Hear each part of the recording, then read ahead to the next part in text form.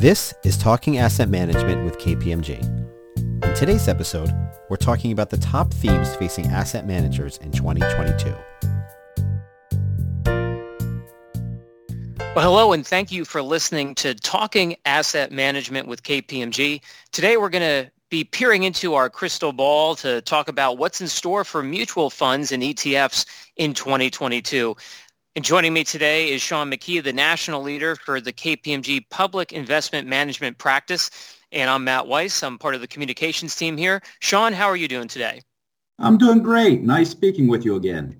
Always good to talk with you, Sean. And as we said, we're looking ahead at the new year. And, we're coming out of a really interesting year in 2021. Nobody knows what's around the corner in 2022. But big picture, Sean, what do you see as the biggest themes impacting the asset management industry as we look towards 2022?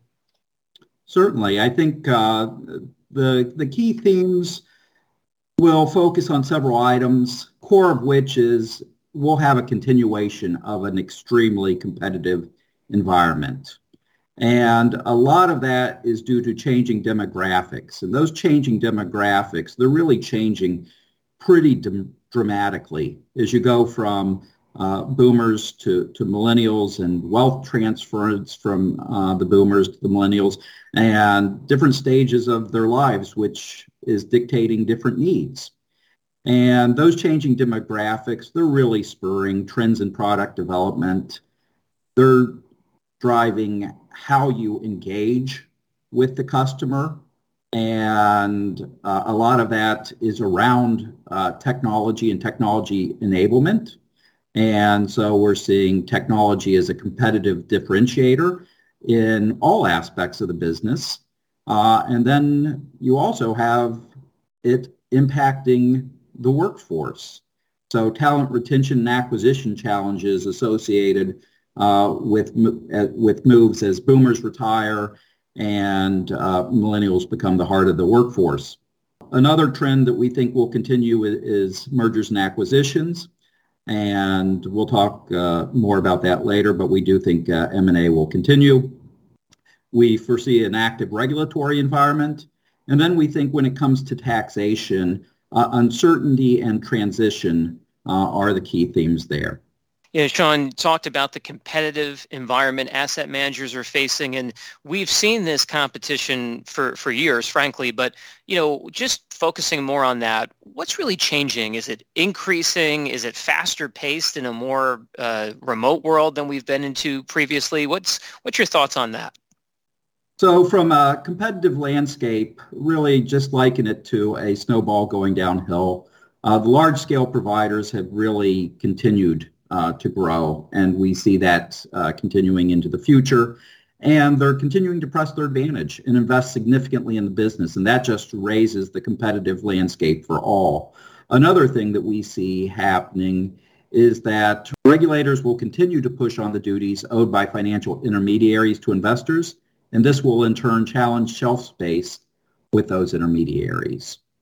And a little bit of a aside about that is we have seen the regulators go back and look at one specific rule, that's regulation best interest, and really look at that and see how it was implemented. And they're finding that it wasn't implemented as strictly as they meant it to be. So that's just a testimony to the fact that the regulators will continue to push on that. And then you ask, well, what does that mean? Well, that means as the intermediaries have their obligations heightened, then they in turn will basically set higher bars for providing shelf space for investment managers and their products. And the last thing I'll just say about the competitive environment is the competitive environment also is being challenged in the area of talent acquisition and retention. So the changing demographics and going from the boomers being the heart of the workforce to the millennials, well, there's just not as many millennials. And even behind the millennials, there's not as much labor replacement going on. And that's creating scarcity in labor and driving a highly competitive environment for talent, especially in finance, accounting, and technology.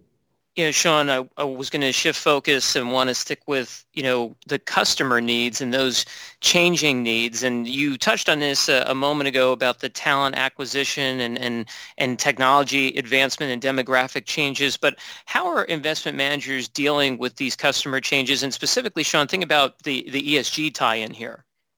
Certainly. So those demographic trends are definitely changing customer desires and needs. And one of the things that it's pressing on is product development. And as you think about what are the needs of the younger generation and what are they very interested in, ESG products have been very important to them and will continue to be very important to them. And we will watch those continue to evolve. But we do expect the demand to only increase. And then we think it impacts a number of other things, and we've seen the market react to that.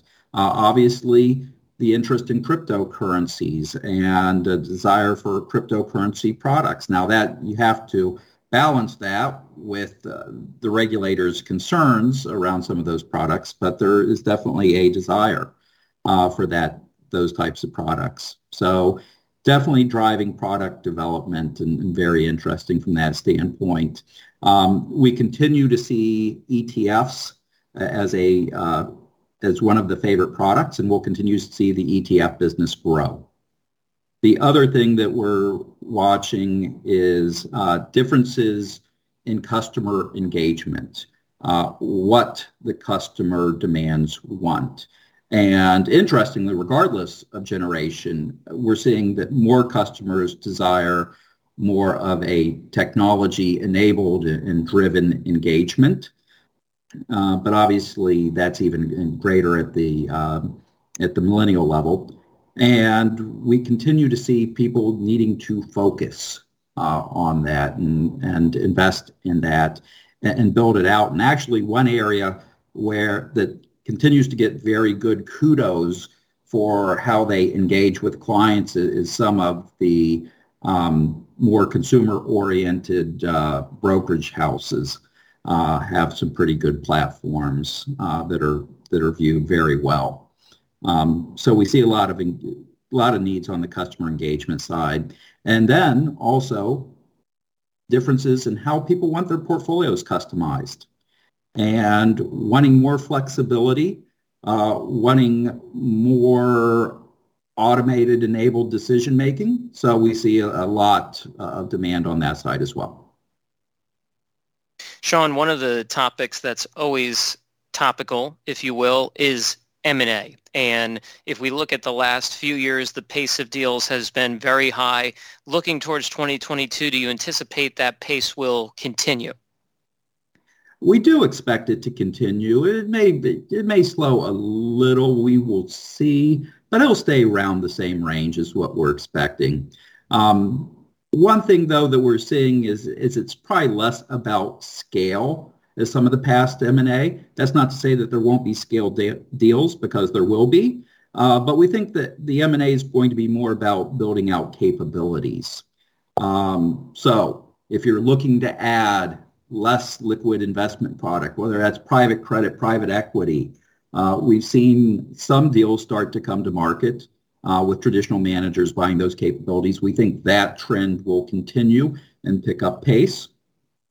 And then adding to technological capabilities, we think is an area where M&A will happen in this space. Sean, we're about a year into a new presidential administration now, and starting to see changes in terms of the regulatory environment. Of course, a lot of discussion on the tax legislative front as well. From a mutual fund ETF perspective, Sean, what do they need to be thinking about from a regulatory or tax viewpoint as we look towards this new year? Sure. As I think about the trends in regulation and in tax, but I'll start with regulation. I think there's 5 key themes that seem to be on the agenda, and it is an aggressive agenda. The first is around crypto investing and offerings. So the regulators, as I mentioned earlier, are very interested in that and focused on that. And where they wind up will will drive a lot of the product development over the next year. We're also seeing them the regulators very focused on enhancing fund disclosures, making sure that disclosures are complete and readable and understandable for the investors. We also see that they're very interested in digital customer engagement practices and consistency with fiduciary obligations of investment advisors, and asking themselves a core question when they look at those practices, which is, are they designed for the needs of the investors, or are they designed for the need of the investment advisor? Obviously, they want to see those practices being designed for the needs of the investor. A fourth area in the regulatory environment that we see is transparency and reporting by private funds. And with respect to regulated funds, focusing on investments in less liquid investments, whether that's private credit or private equity, and transparency and reporting of those types of investments by regulated funds. And then last big item that they seem to have on their agenda is around the money markets and open-end fund market resiliency. And we expect that we'll see movement one way or the other on that this upcoming year. From a taxation standpoint, the theme's uncertainty. We just are waiting to see what the potential legislation and rulemaking looks like. A lot of that will be driven by the needs for funding. So we're waiting to see where that winds up. And that tends to be the key theme. The other theme, though, that's interesting in tax is, and this goes back to competitive landscape, is because things are competitive, people are looking to be lean on their costs. And so one of the things we continue to see occur, and this theme's been out there for several years, and we're more towards the tail end of it, but you're starting to see the last people that were holding out starting to move, is outsourcing the tax function to drive operational improvement and efficiency. Well, Sean, you've given us a lot to ponder, to think about as we look towards the new year. Is there any final point you want to leave our viewers with, or our listeners with in this case, I should say? Certainly. So I think just go back to what's kind of driving things. And as I think about that, I think the biggest theme is the changing demographics. You know, as the boomers retire, as they move into their retirement years, as we're about ready to have record-breaking wealth transference to the millennials, it's really changing the investing needs, the investing landscape, customer engagement, and it's causing the regulators to focus on investor protections. My investors' needs are changing, and thus my protections need to adjust accordingly. So it's really driving a lot of what we're seeing in the business. So I tell people just focus on the changing demographics.